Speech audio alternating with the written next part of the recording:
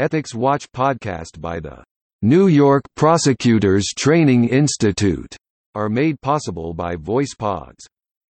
Convert your text to voice at voicepods.com.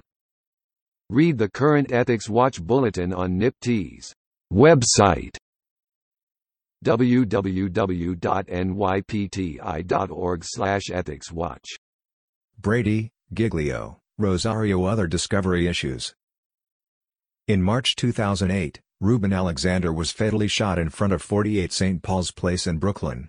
At trial, the people adduced the testimony of two eyewitnesses and another man whose testimony placed Ouellette at the scene before and after the shooting in the company of the victim and a third man. To corroborate that witness's testimony, the people introduced surveillance video footage from the apartment building where defendant lived, which showed an individual generally matching the witness's description of defendant leave the building minutes before the shooting and return soon thereafter. The first eyewitness acknowledged on cross-examination that she had only seen a glimpse of the side of the shooter's face. The key eyewitness, Rashawn Cream, a childhood friend of both the victim and defendant, testified that he was talking with Alexander when Ouellette shot Alexander at close range. Cream, however, did not come forward until some 10 months later when he was facing robbery and drug sale charges. He subsequently secured a plea agreement with reduced charges, although he told the jury that he had not been promised a lower sentence in exchange for his testimony against Ouellette. In summation, defense counsel emphasized that there was no video evidence to establish what happened in front of 48 St. Paul's. Court of Appeals. People v. Ouellette. The court unanimously reversed and ordered a new trial because the people violated their constitutional obligation to disclose a surveillance video that captured the scene at the time of the shooting, including images of the victim and a key prosecution witness, and the aggregate effect of the suppression of this evidence undermines confidence in the verdict. Backdrop. Place at the time of the shooting. Referencing testimony that the building had surveillance cameras in the lobby, defense counsel emphasized that no video from those cameras had been introduced. In her rejoinder to this line of argument, the prosecutor said, among other things, "Isn't it common sense that you would have seen that video if there had been a video?" In fact, there was a video, which was not turned over until Ouellette's appellate counsel made a FOIL request several years after Ouellette was convicted and sentenced. At the hearing on the subsequent 440.10 motion, the trial prosecutor testified that although she had watched the video after presenting the case to the grand jury, she believed it did not constitute Brady material because it did not capture the shooter and the images were too washed out to identify anyone. The prosecutor put the video in a box for irrelevant evidence and forgot about it. In New York, where the defense did not specifically request the withheld information, the test of materiality is whether there is a reasonable probability that had it been disclosed to the defense, the result would have been different.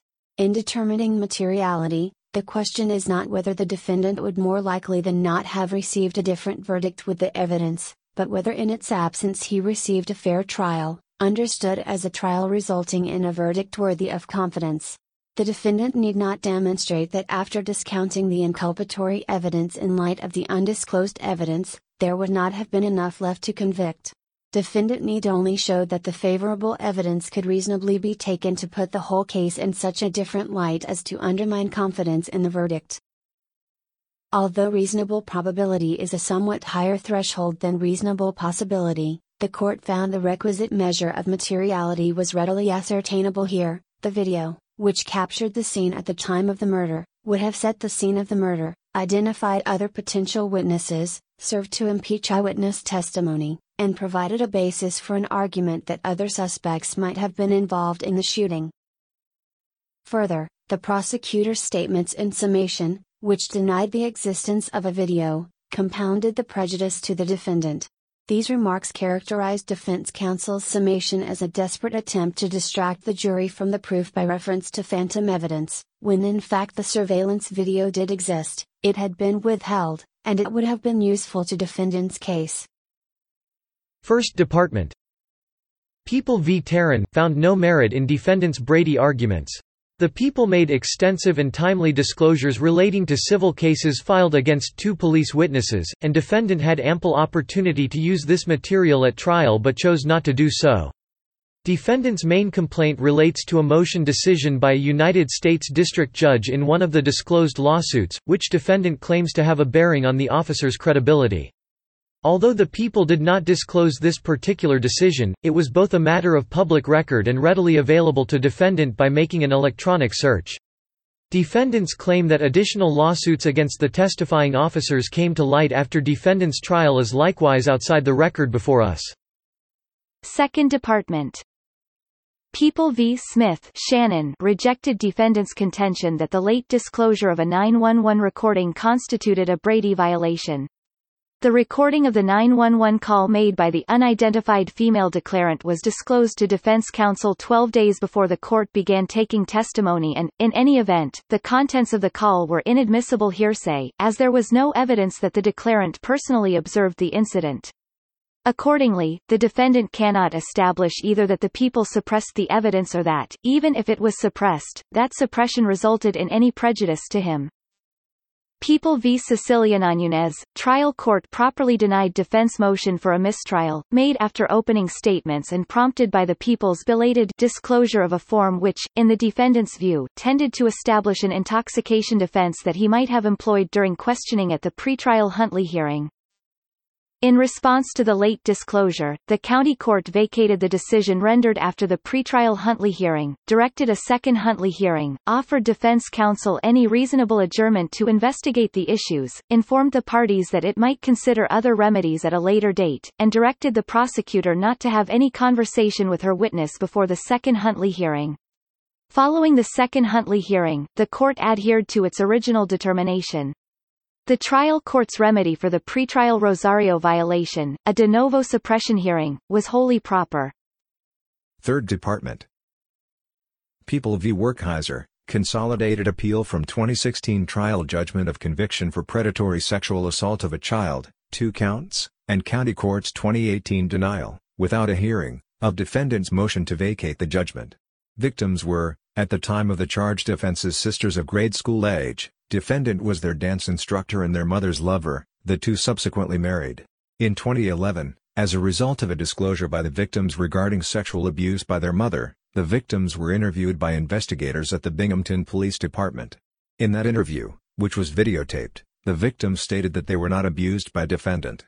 Ultimately, the mother was prosecuted by the Broome County District Attorney's Office. Subsequently, in 2013, after the victims disclosed that they were abused by defendant at the dance studio, the police department in the village of Waverly was contacted to conduct an investigation. After defendant was indicted in Tioga County based upon the 2013 disclosure, defense counsel filed an omnibus motion accompanied by an affidavit stating, as relevant here, that the victims were previously questioned by the Binghamton police in 2011 and that the victims did not allege any sexual abuse by defendant in that interview. According to an affidavit of Cheryl Mancini, a Tioga County Assistant District Attorney, before the trial, she went to the Broome County District Attorney's Office to ensure compliance with defense counsel's motion requesting any and all Brady material. During the meeting, the Broome County District Attorney's Office did not provide or advise Mancini of the video. Mancini also met with defense counsel, who told her that he had the full file from the mother's case in Broome County, but he did not mention the video. Mancini further stated that she did not know or hear of the video until January 2017 when she spoke with Thomas Jackson, a Broome County Special Assistant District Attorney, who was prosecuting the mother in her second trial. Held, county court did not err in summarily denying Werkheiser's 440.10 motion. The video of the Binghamton PD's 2011 interviews of the victims was not newly discovered evidence, nor was it Brady material entitling Werkheiser to a new trial. Although the video is impeachment evidence, defendant did not demonstrate that it was suppressed by the people or that she was prejudiced thereby. ADA Mancini's affidavit established that the video was created during the Broome County investigation, which was completely separate from the Tioga County investigation and prosecution, and that she was not in possession of the video prior to defendant's trial. See generally People v. Mangarillo. The video also cannot be considered suppressed by the people because defense counsel knew, or should have known, about the video. Also, defendant has failed to show that the video was material, i.e., that there was a reasonable probability that it would have changed the outcome of the trial. Lastly, county court did not abuse its discretion in denying defendant's motion without a hearing because defendant's motion was not based upon non-record facts that are material and, if established, would entitle the defendant to relief. People v. Velasquez, rejected defendant's Rosario-based claim that a correction officer should not have been allowed to take the stand as a prosecution witness at trial for promoting prison contraband, because the audio recording that he received of the correction officer's testimony given at defendant's prison disciplinary hearing had gaps in it, and thereby thwarted meaningful cross-examination of the CO. Initially, we disagree with defendant's characterization that a Rosario violation occurred because statements of witnesses made during a prison disciplinary proceeding are not within the people's control and do not constitute Rosario material. Even assuming that the audio recording constituted Rosario material, we conclude that county court's decision to give an adverse inference instruction, as opposed to precluding the correction officer's testimony, was not an abuse of discretion. Grand jury. First Department. People v. McKinney, App. Division reinstated indictment dismissed by trial court on the ground that a police officer, who had not witnessed either incident, but who knew defendant from the area, identified defendant in the surveillance videotapes played for the grand jury. This testimony was not impermissible and it did not render the grand jury proceedings defective. The detective testified from his personal knowledge. Moreover, unlike trial jurors who can normally observe a defendant in court, grand jurors do not have that means of making a comparison between a videotape and a defendant's appearance. In so holding, we express no opinion on the admissibility of a similar identification at trial. The exceptional remedy of dismissal was not warranted. People v. Jayamagas, trial court did not err when it denied defendant's mid-trial motion to dismiss the indictment, contending that the integrity of the grand jury proceeding had been impaired by materially false testimony. At trial, the victim explained that he had given incorrect testimony in the grand jury about the contents of a document, as the result of having forgotten a handwritten provision later added to the document. There is no merit to defendant's claim that this event entitled him to the extraordinary remedy of dismissal. There was no impairment of the grand jury proceeding based on such honestly mistaken testimony, and dismissal was not warranted.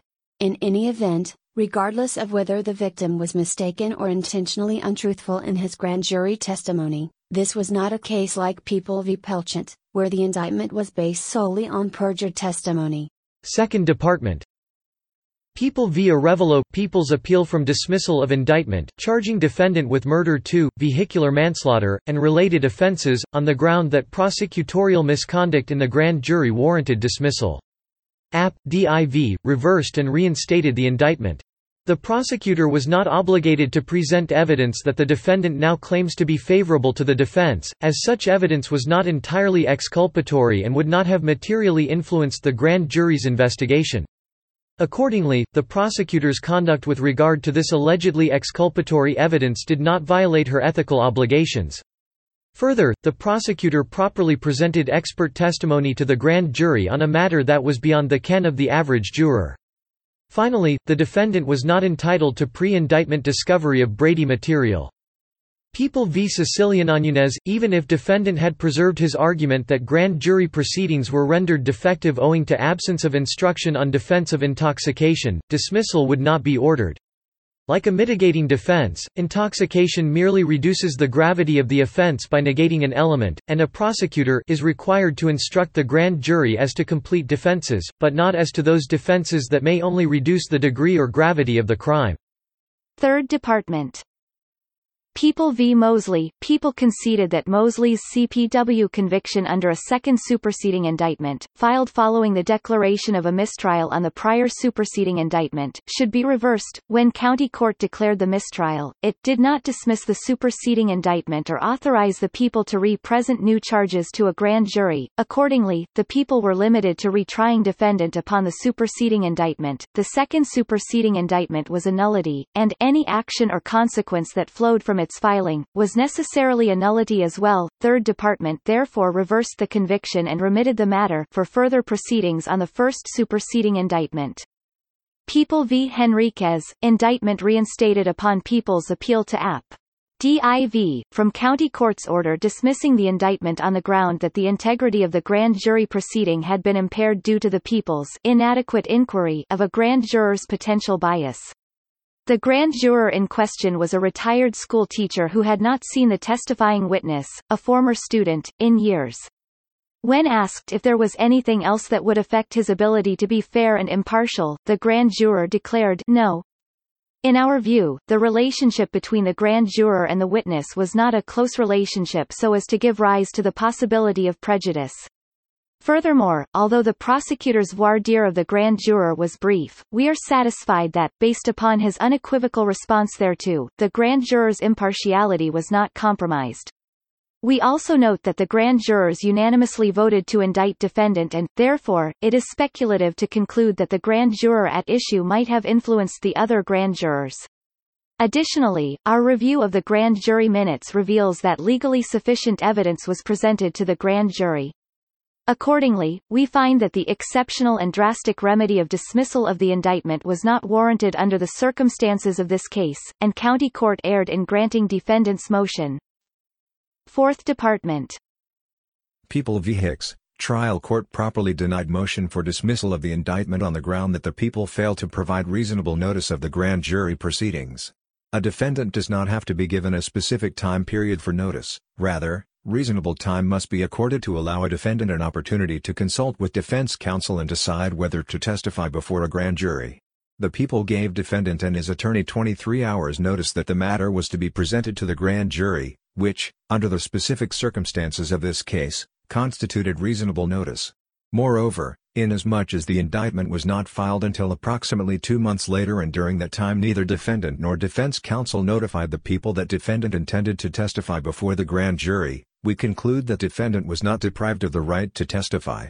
People v. Ballow, defendant's appeal from plea conviction of leaving the scene of an incident resulting in serious injury without reporting held in abeyance matter remitted to the Supreme Court. Proper for court below to grant the people's CPL space 190.75 application to represent the matter to a second grand jury, after a no bill had been returned, on the ground that a witness, who had offered false testimony before the first grand jury, had recently agreed to cooperate with the people and testify truthfully. Such averred truthful testimony was new evidence which may give rise to a second presentment. But the Supreme Court should have ruled on that part of defendant's omnibus motion seeking to have the court compare the evidence from the 2 grand jury proceedings to determine whether the prosecutor had, in fact, presented the promised new evidence to the second grand jury. Because the AB division does not have the power to review issues either decided in an appellant's favor, or not ruled upon, by the trial court, we cannot deem the court's failure to rule on that part of the motion as a denial thereof. We therefore hold the case, reserve decision, and remit the matter to Supreme Court for a determination whether the people, in fact, presented new evidence to the second grand jury and, if not, whether dismissal of the indictment is warranted on that ground. Voir dire. Third Department. People v. Kirkley, in affirming the drug convictions, the Third Department ruled, inter alia, that the trial court did not err in denying the defendant's Batson challenges concerning 2 prospective jurors, both African Americans, struck by the people. The prosecutor offered race-neutral explanations, and defense counsel failed to then persuade the court that the stated reasons were pretextual and to make a record that would support that conclusion. The race-neutral reasons given by the trial prosecutor. Prospective juror number 17 was emotionally close to an incarcerated relative, described herself as shocked by how her relative's prosecution was handled, had struggled generally to answer questions, and perceptibly hesitated before saying she could be impartial. Prosecutor distinguished her from another prospective juror who also had an incarcerated relative, but who was not close to the relative and had strongly confirmed that she could be impartial. Prospective juror number 19 had worked with large numbers of drug addicts in her role as a human services counselor, and the people stated that they intended to strike any prospective juror who was overly sympathetic or who had an involved history with drug users. Fourth Department. People v. Albert, trial prosecutor offered race-neutral reasons in response to defense counsel's Batson challenge. The father and a brother of one prospective jury had criminal convictions. The second prospective juror disclosed that he had recently read 2 books by a writer the prosecutor described as a black revolutionary type writer, who had very anti-government, anti-law and order type views. Contrary to defendant's contention, the prospective juror's exposure to anti-police and anti-establishment sentiments was a race-neutral reason for the exclusion of that prospective juror. Opening. First Department. People v. Folk, grand jury testimony of a witness indicating that defendant fired an errant shot that struck a bystander as defendant and a companion fled from another group following a verbal altercation should not have been read into the record as part of the People's direct case and relied upon by the trial prosecutor in summation. As the People acknowledged on defendant's appeal, the testimony was not admissible under the past recollection recorded exception to the hearsay rule, because the witness did not testify at trial that the grand jury testimony correctly represented his knowledge and recollection when made, and was not admissible for impeachment purposes under CPL 60.35 because the witness's trial testimony that he could not remember the relevant events did not affirmatively damage the case of the party calling him. Error deemed harmless with respect to CPW2 conviction possession of loaded firearm outside home, place of business, Penal Law 265.03 but not harmless re-convictions for Assault 1 and CPW2 under SUBD, 1 of Penal Law 265.03 possession of weapon with intent to use unlawfully against another, App. Div. Ordered new trial of those 2 counts and resentencing on the conviction it left standing. People v. Benjamin, trial court did not err in declining to dismiss the indictment, charging defendant with promoting prison contraband, because of the belated, mid-trial production disclosure of New York City Department of Correction reports. The prosecutor had made diligent efforts to obtain this Rosario material sooner, but it had been misfiled by a correction officer. The court provided a suitable remedy when it gave counsel a 2-day adjournment to review the material before cross-examining certain witnesses, along with the opportunity to recall other witnesses for further cross-examination based on the belatedly disclosed material.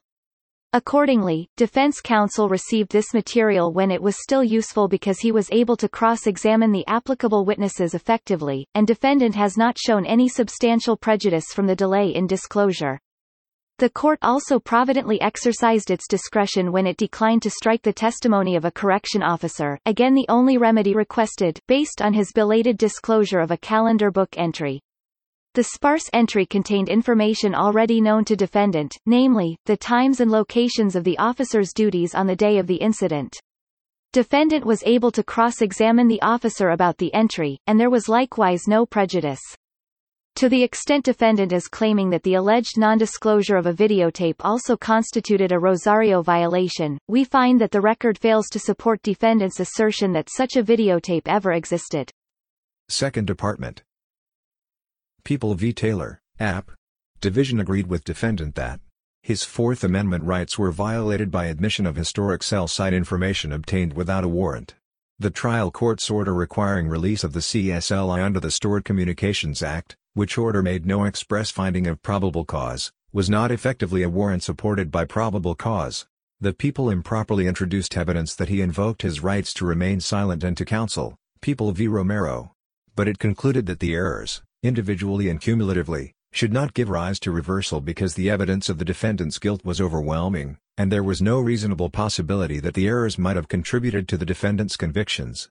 People v. Juarez. The trial court should not have allowed the People to elicit testimony from one of the eyewitnesses that, while he was testifying, he felt intimidated by a courtroom spectator who allegedly was a member of the co-defendant's gang. However, this error was harmless, as there was overwhelming evidence of the defendant's guilt, and no significant probability that the alleged error contributed to his conviction. People v. Ramirez, Ricardo. At trial on charges of assault, criminal contempt and harassment, the People were properly permitted to adduce evidence of defendant's prior bad acts against the complainant. This evidence was relevant background material regarding the defendant's relationship with the complainant, to explain the issuance of a temporary order of protection, and as evidence of the defendant's motive and intent in the commission of the charged crimes. People v. Dorrant, refusing to order a new trial on the ground that the People should not have been permitted to introduce evidence at the trial of 3 alleged but uncharged incidents of sexually inappropriate conduct by the defendant involving the child victim who testified to the defendant's underlying the first-degree sexual abuse count of the indictment. That evidence provided necessary background information about the nature of the relationship between the defendant and the child, and explained the child's conduct. The probative value of the evidence outweighed the prejudice to the defendant, and prejudice to the defendant was minimized by the court's limiting instructions. Third Department. People v. Dunham, defendant convicted of sexual acts committed against physically helpless victim, who was a weekend guest in the home shared by defendant and his significant other. In unanimously affirming the verdict, the App Division Court held, the prosecutor was properly permitted to ask leading questions of the significant other, who was called to the stand during the people's case in chief, because the woman was defendant's long-term romantic partner. Her testimony differed from what she had previously told the prosecutor about the incident, and county court noted her recalcitrant demeanor on the stand. The prosecutor did not err in eliciting testimony from the victim regarding her morning after disclosure to the significant other, who had testified to her conversation with the victim without objection. The SO's account was less detailed but not radically different from that of the victim, and the conversation explained the actions of the two women and defendant as the day unfolded. There was, as a result, nothing inappropriate in allowing the victim to provide her version of it. Direct. First Department. People v. Folk, grand jury testimony of a witness indicating that defendant fired an errant shot that struck a bystander as defendant and a companion fled from another group following a verbal altercation should not have been read into the record as part of the People's direct case and relied upon by the trial prosecutor in summation. As the People acknowledged on defendant's appeal, the testimony was not admissible under the past recollection recorded exception to the hearsay rule, because the witness did not testify at trial that the grand jury testimony correctly represented his knowledge and recollection when made, and was not admissible for impeachment purposes under CPL 60.35 because the witness's trial testimony that he could not remember the relevant events did not affirmatively damage the case of the party calling him. Error deemed harmless with respect to CPW 2 conviction possession of loaded firearm outside home, place of business, Penal Law 265.03 but not harmless re-convictions for Assault 1 and CPW 2 under SUBD, 1 of Penal Law 265.03 possession of weapon with intent to use unlawfully against another, App. Div. Ordered new trial of those 2 counts and resentencing on the conviction it left standing. People v. Benjamin, trial court did not err in declining to dismiss the indictment, charging defendant with promoting prison contraband, because of the belated, mid-trial production disclosure of New York City Department of Correction reports. The prosecutor had made diligent efforts to obtain this Rosario material sooner, but it had been misfiled by a correction officer. The court provided a suitable remedy when it gave counsel a 2-day adjournment to review the material before cross-examining certain witnesses, along with the opportunity to recall other witnesses for further cross-examination based on the belatedly disclosed material.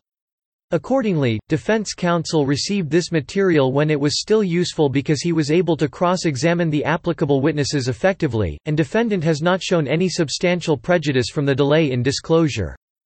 The court also providently exercised its discretion when it declined to strike the testimony of a correction officer, again the only remedy requested, based on his belated disclosure of a calendar book entry. The sparse entry contained information already known to defendant, namely, the times and locations of the officer's duties on the day of the incident. Defendant was able to cross-examine the officer about the entry, and there was likewise no prejudice. To the extent defendant is claiming that the alleged non-disclosure of a videotape also constituted a Rosario violation, we find that the record fails to support defendant's assertion that such a videotape ever existed. Second Department. People v. Taylor, App. Div. Agreed with defendant that his Fourth Amendment rights were violated by admission of historic cell site information obtained without a warrant. The trial court's order requiring release of the CSLI under the Stored Communications Act, which order made no express finding of probable cause, was not effectively a warrant supported by probable cause. The People improperly introduced evidence that he invoked his rights to remain silent and to counsel.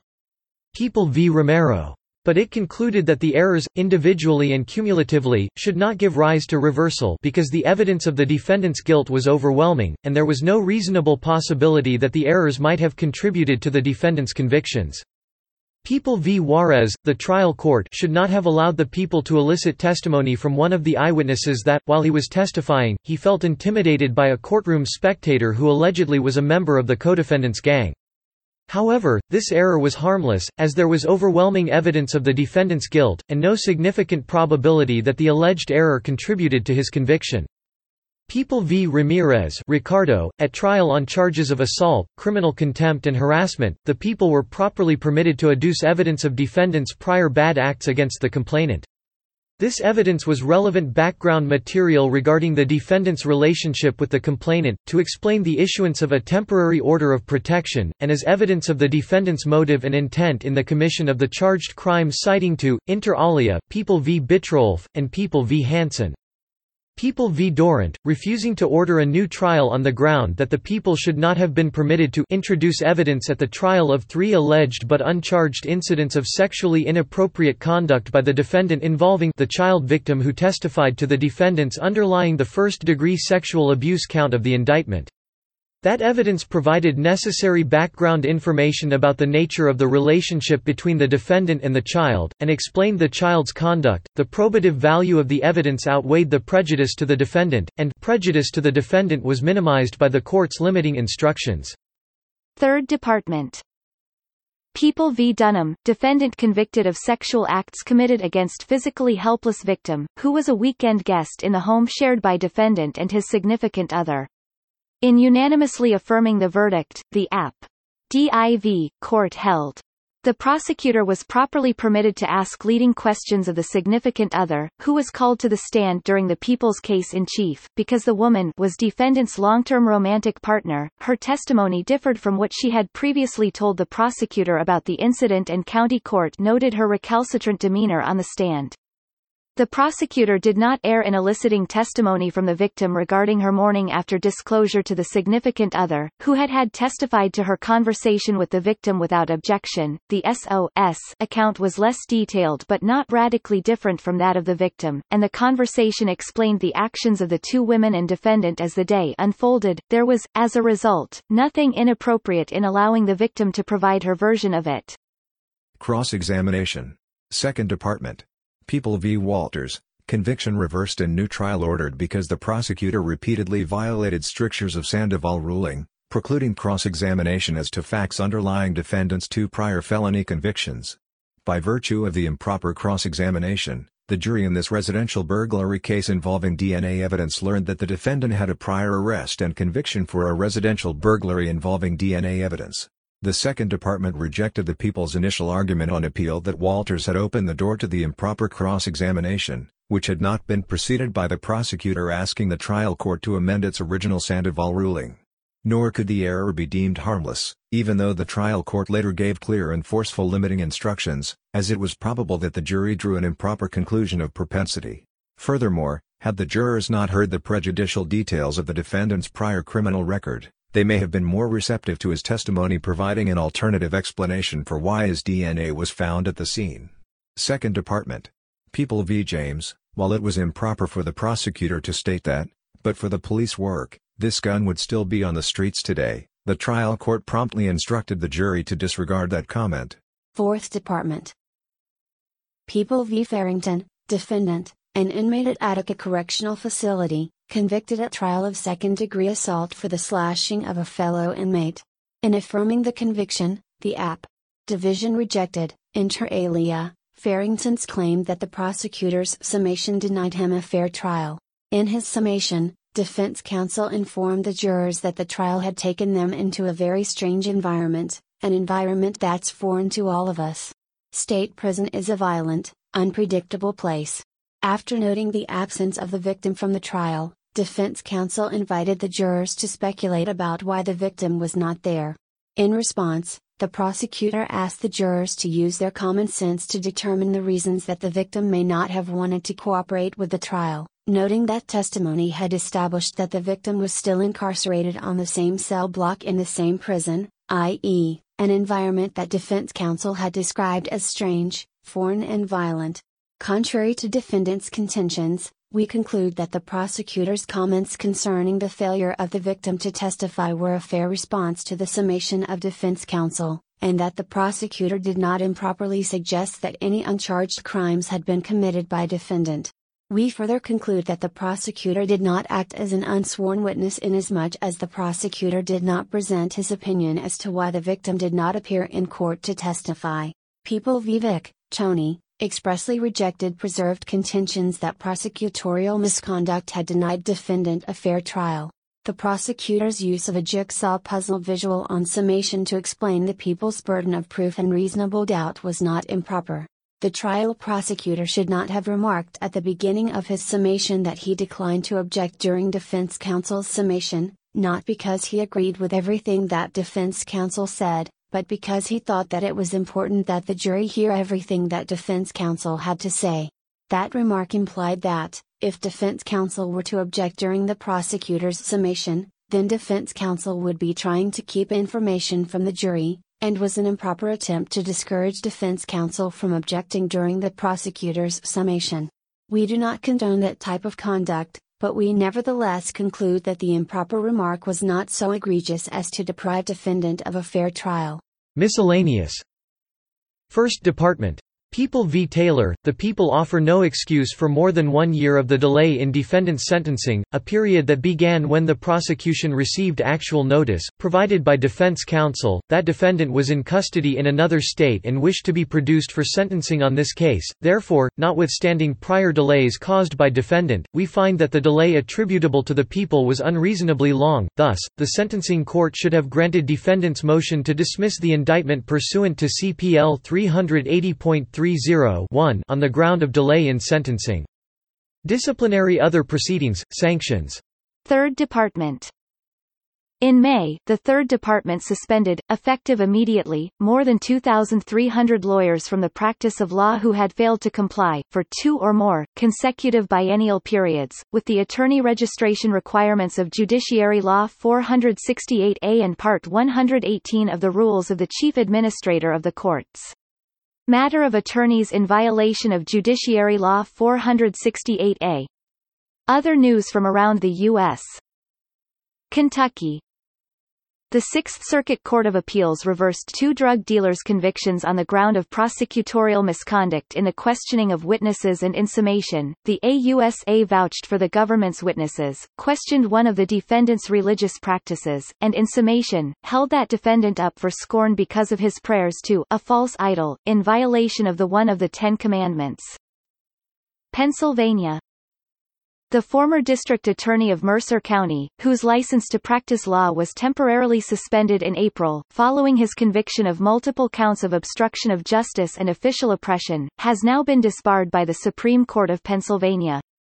The May 30, 2019 order was entered with his consent. Ethics Watch podcast by the New York Prosecutors Training Institute are made possible by VoicePods. Convert your text to voice at voicepods.com. Read the current Ethics Watch bulletin on NIPT's website, www.nypti.org/ethicswatch.